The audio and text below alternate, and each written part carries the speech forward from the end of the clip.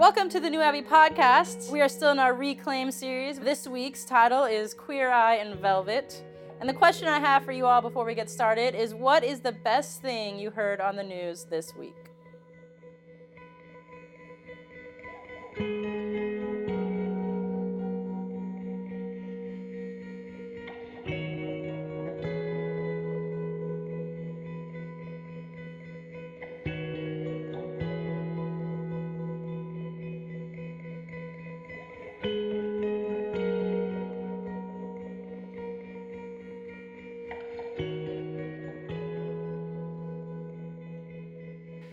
Okay, so Beyonce and Jay-Z dropped a surprise album. It's good. We'll end there. We're still in our Reclaim series. We're in the book of Luke, chapter 7, and this is what we'll be talking about today. After John's messengers left, Jesus began to speak to the crowd about John. What did you go out into the wilderness to see? A reed swayed by the wind? If not, what did you go out to see? A man dressed in fine clothes? No. Those who wear expensive clothes and indulge in a luxury are in palaces. But what did you go out and see? A prophet? Yes, I tell you, and more than a prophet. This is the one about whom it is written, I will send my messenger ahead of you, who will prepare your way before you. I tell you, among those born of women, there is no greater than John, yet the one who is least in the kingdom of God is greater than he.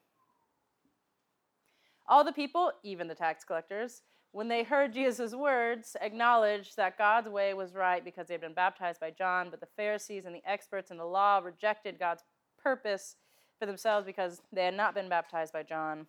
Jesus went on to say, to what then can I compare the people of this generation? What are they like? They are like children sitting in the marketplace and calling out to each other. We played the pipe for you, and you didn't dance. We sang a dirge, and you did not cry. For John the Baptist came neither eating bread nor drinking wine, and you say he has a demon. The Son of Man came eating and drinking, and you say he is a glutton and a drunkard, a friend of tax collectors and sinners. But wisdom is proved right by all her children. So, this is the second part of what we talked about last week. Jesus is addressing the questions and some of the criticisms. And again, it's an example of Jesus trying to get people outside of what to think and into how to think, and addressing some just actual complainers, which is kind of funny. He's kind of saying, John did this, and you're complaining about John doing this and me doing this. And he's trying to move outside of that and addresses that very, very clearly. And so, another piece of news that happened this week, this isn't news, but the second season of Queer Eye dropped. I know. Yes, this has a point, I promise. So, if you don't know what Queer Eye is, it's the remake of a show that came out in 2003 called Queer Eye for the Straight Guy. And the concept of the show, which was very progressive for 2003, was essentially 5 gay guys go in, they find a guy who's probably like in his 30s but living like a frat, like he's in a frat, and they like redo his life. They get like hair, teach him how to like cook, do his apartment, like everything. And so that was a show in the early 2000s. They brought it back. It's a Netflix show. They had the first season, and it like was wildly popular. And so the second season dropped this week. Sam and I stayed up till midnight to watch it the day it dropped out. And the first episode of the second season is the first time, yes, Tammy, is the first time the person who they're making over was a woman.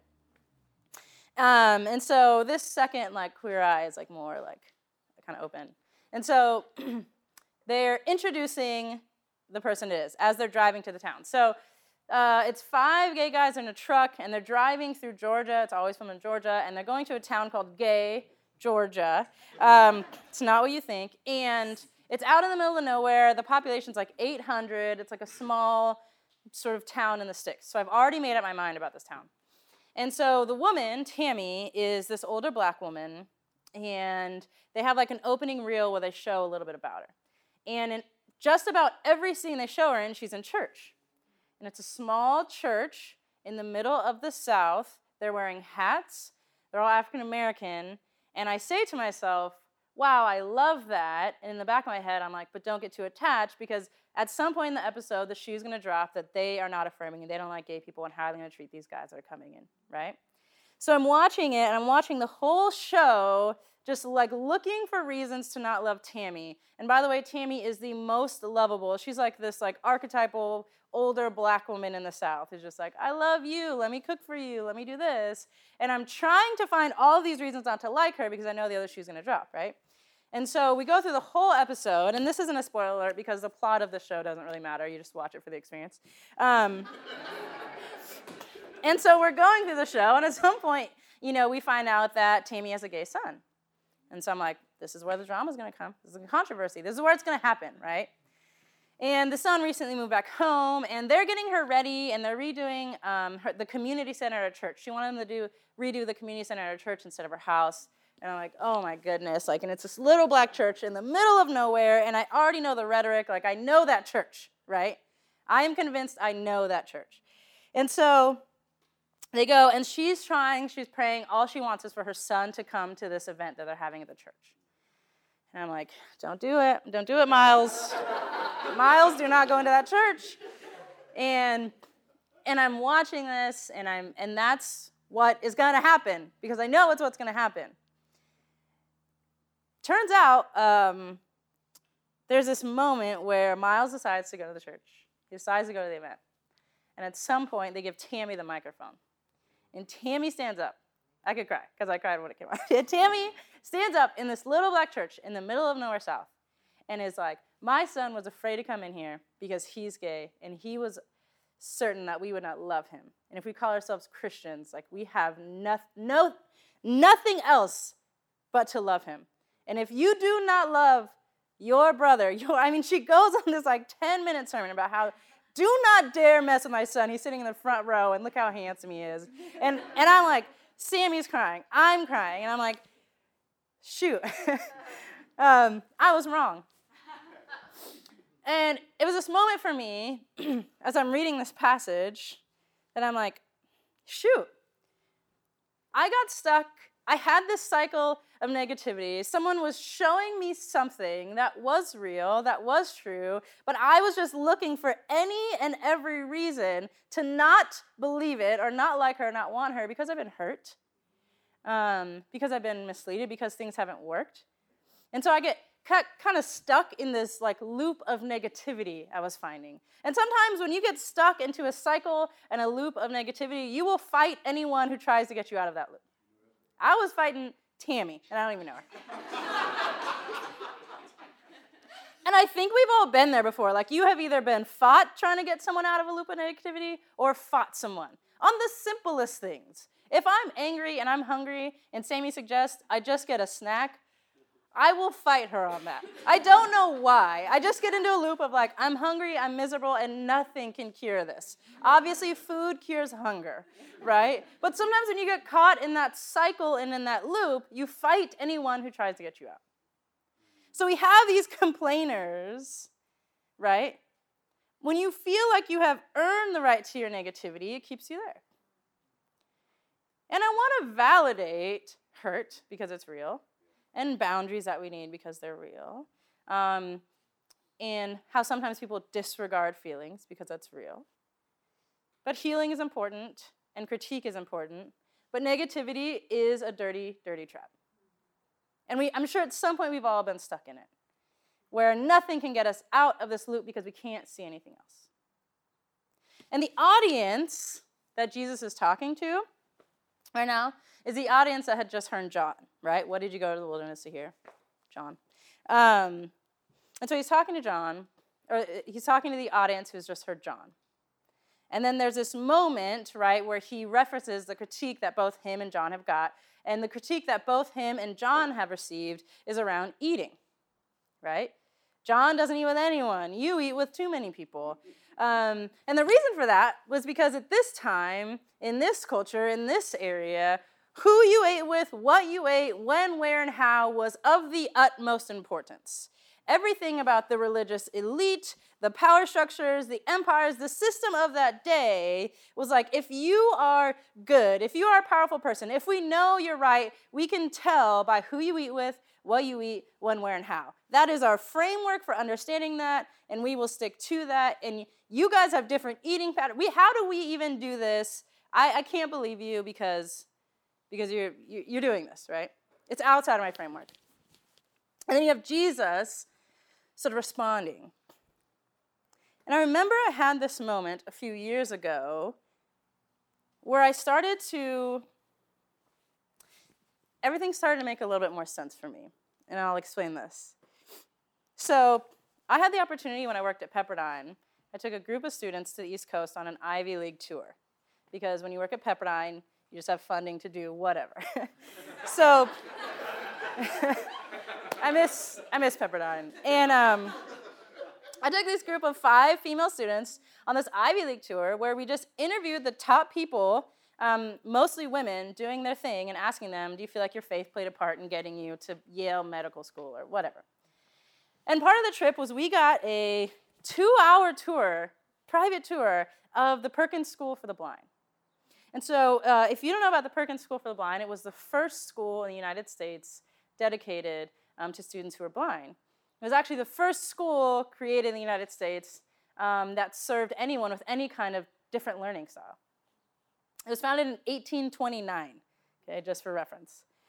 And so we get this 2-hour tour of the whole school by this woman, and we found out at the end of it was blind, which was wild. You know, she's navigating this whole thing. Everything about this school is designed to help these students succeed. Like, the hallways, the middle hallway is higher, the ceiling's higher, and the side hallways, the ceilings are lower. So the students can hear the difference, right? So they know, if this sounds like this, then I'm in the side hallway. If it sounds like this, I'm in the large hallway. And everything about the classrooms and the whole campus had been just so thoughtful, and my mind was just so blown away. It was such an incredible experience. And then she said, do you want to see my favorite part of the school?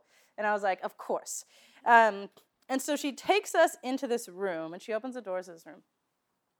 And it is a room, it's about as big as this one, and it's just racks and racks and racks of models of things, like models of animals, shapes, fabrics, everything.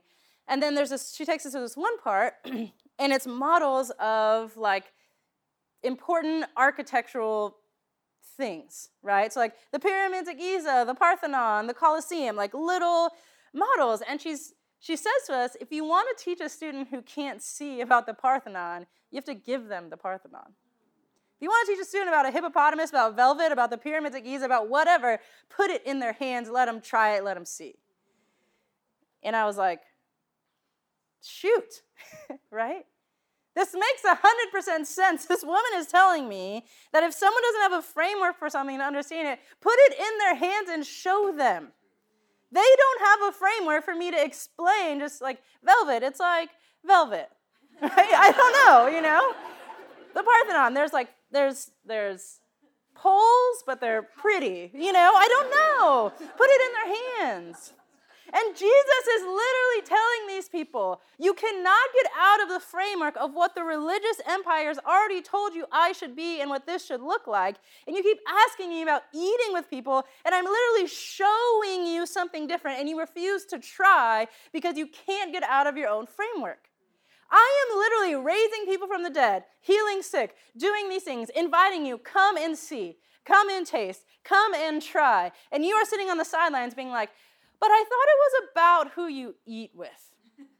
No, your framework is bad, and it's too old, and I am literally asking you to participate in something different, because if you participate in it, it will be proved right. Wisdom is proved right by all her children. What I'm doing is true, what I'm doing makes sense, but the empire is telling you that a savior is going to come, and you will know them because they're going to eat and drink like this. The empire is giving you false information. It's telling you that it's okay to separate kids from their parents at the border and put them in a freaking camp in Texas. And I'm telling you this kingdom looks absolutely different. I am trying to show you a world within a world that looks exactly opposite. Come and taste it. Put it in your hands and try it, or else you'll never be able to see it. Where is this kingdom? It's in front of your face. It's the kingdom that says those kids, their parents, the immigrants, the migrant workers, our undocumented friends, our trans friends, our homeless community, Black lives, anyone, they matter. Bring them to me. But we can't see it. We are stuck trying to put something that Jesus is saying into a framework that can't hold it. This doesn't work. We can't see it. We don't know what it's like. You can't explain velvet. You go, you put your hands on it, and you feel it. And that's Jesus' continual invitation. It's not, sit down and I'll tell you. Consume more information from me, critique it, and if it comes out on the top, then now you know you're right. No, come and see, follow me. I'm doing these things. I'm putting them in people's hands. I'm living it. And so often we get caught in the consumption of information. We get caught in our loop and our cycle of critique and negativity and the frameworks that we've been given for the way things should look. It even keeps us from participating in the reality that we know is true. Even just this week, we were talking about what's going on at the border. And we can critique, I can critique all day long. And we were like, what should we do? It was like, crickets, you know? And it's hard because it's hard to know what to do. But we have to be willing to try, to taste, to follow, and to see, because it's there. The kingdom that Jesus is talking about means radical transformation for those kids. The kingdom that Jesus is talking about means radical transformation for our own healing, for our own loops of negativity, for the own most vulnerable populations of our world. But we have to be willing to get out of, but it should look like this, or it does look like this, or it has to be exactly right before I can even try. And we have to be willing to literally just try this kingdom. Try to put the words that Jesus says in practice, right? Instead of critiquing them. And it will be hard and it will be difficult, but that's where this stuff happens, right? And what do we sound like, right? Sometimes I'm like reading this passage and I was like, I sound like that. I'm like, well, John said this and you did this, so like, I don't know, I guess I don't have to try, you know? They're just looking for a reason, a right to my critique, a right to my negativity, a right to this endless loop that won't even let me watch Queer Eye without being like, there's no nice people in small towns who go to church, right? It's a thing I have. It's a thing I feel like I've earned. I have earned the right to like not trust you, to not try hard. I've earned the right to like give up and just sit and critique. And the fact is, Jesus is continually speaking not only against the Pharisees that do that, but against anyone who gets caught in that loop, which is me a lot of the time. It's probably me right now. I've probably been in that season for a little too long. But here we have an opportunity of him saying, try. The very next passage, the next thing that happens that Corey's going to preach on is Jesus getting anointed by this sinful woman. It's so amazing. The things that are happening in Jesus' ministry are amazing. And they're constantly pushing and saying, like, it doesn't matter what the religious power says. I don't even care. I'm going to be over here doing miracles, hanging with my friends, getting anointed by a sinful woman. Turns out she's awesome, and I want her around me. You can keep arguing about, like, John did this and da-da-da. Well, I did this, and theologically, I don't know how I feel about that. Or you can do something. And it's not perfect. It never looks perfect, but the invitation is to try. At the end, right, I loved it, and wisdom will be proved right by all her children. You try this, and it will be proved right. It won't be proved simple or easy, but good, healing, healthy, whole. If I hear one more critique think piece from a person who I am certain has never left their computer, I'm going to scream. We are in a wild season of the world where anything can be critiqued by at least 500 voices. And part of that is really healthy because we're calling out some systems that have never been called out. But part of that leads to true inaction and paralyzation and a negative loop that I have been stuck in 1,000 times on Reddit, Twitter, Instagram, every social media platform. What would it look like to try? Right? To try Jesus. To take something, to walk into this imaginary room where it's just all these things are laid out for us to say, like, okay, I'm going to try. I'm going to hold it in my hands. I'm going to try. I'm going to feel it. I'm going to get a taste of what it looks like. And I'm going to challenge at every step the part of my mind that says, but I think this is what makes you a good person. Or I think this is how you do it right. Or my church growing up told me this. And I'm going to challenge that to, is this proved good? Will this help the world? Will this help me? Will this help the children in Texas? We say this all the time, that our healing is inextricably tied to the healing of the world, and I believe that. So if we're in this place and we've tried Jesus and we've experienced this healing, it has to mean something for the world around us. It has to, right? If it doesn't, then what are we doing? If it doesn't, then we're the people in this passage, right? We're in just a loop of critique and critique and critique. We're like children. Play us music, and then you play it and we don't dance, right? I love that. You want something, and then they do it, and you don't participate. Well, the invitation from Jesus is always to participate. And that's my challenge to all of us today, really, especially myself, is how do we try? What's one thing we can do to participate, to hold this thing in our hands in a way that is actually going to create some of the transformation that we see in the rest of Luke from Jesus' ministry? With that, we're going to talk again. We're going to get back in our groups, and we're going to ask this question. What would it look like to try?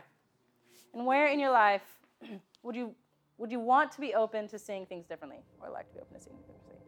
Where are you stuck in a framework that you wish you could see it differently and you're open to try? And what does that mean? You can talk about this question, or like always, you can talk about anything else you want that came up. So get in the same groups of people, and we'll be back in a few.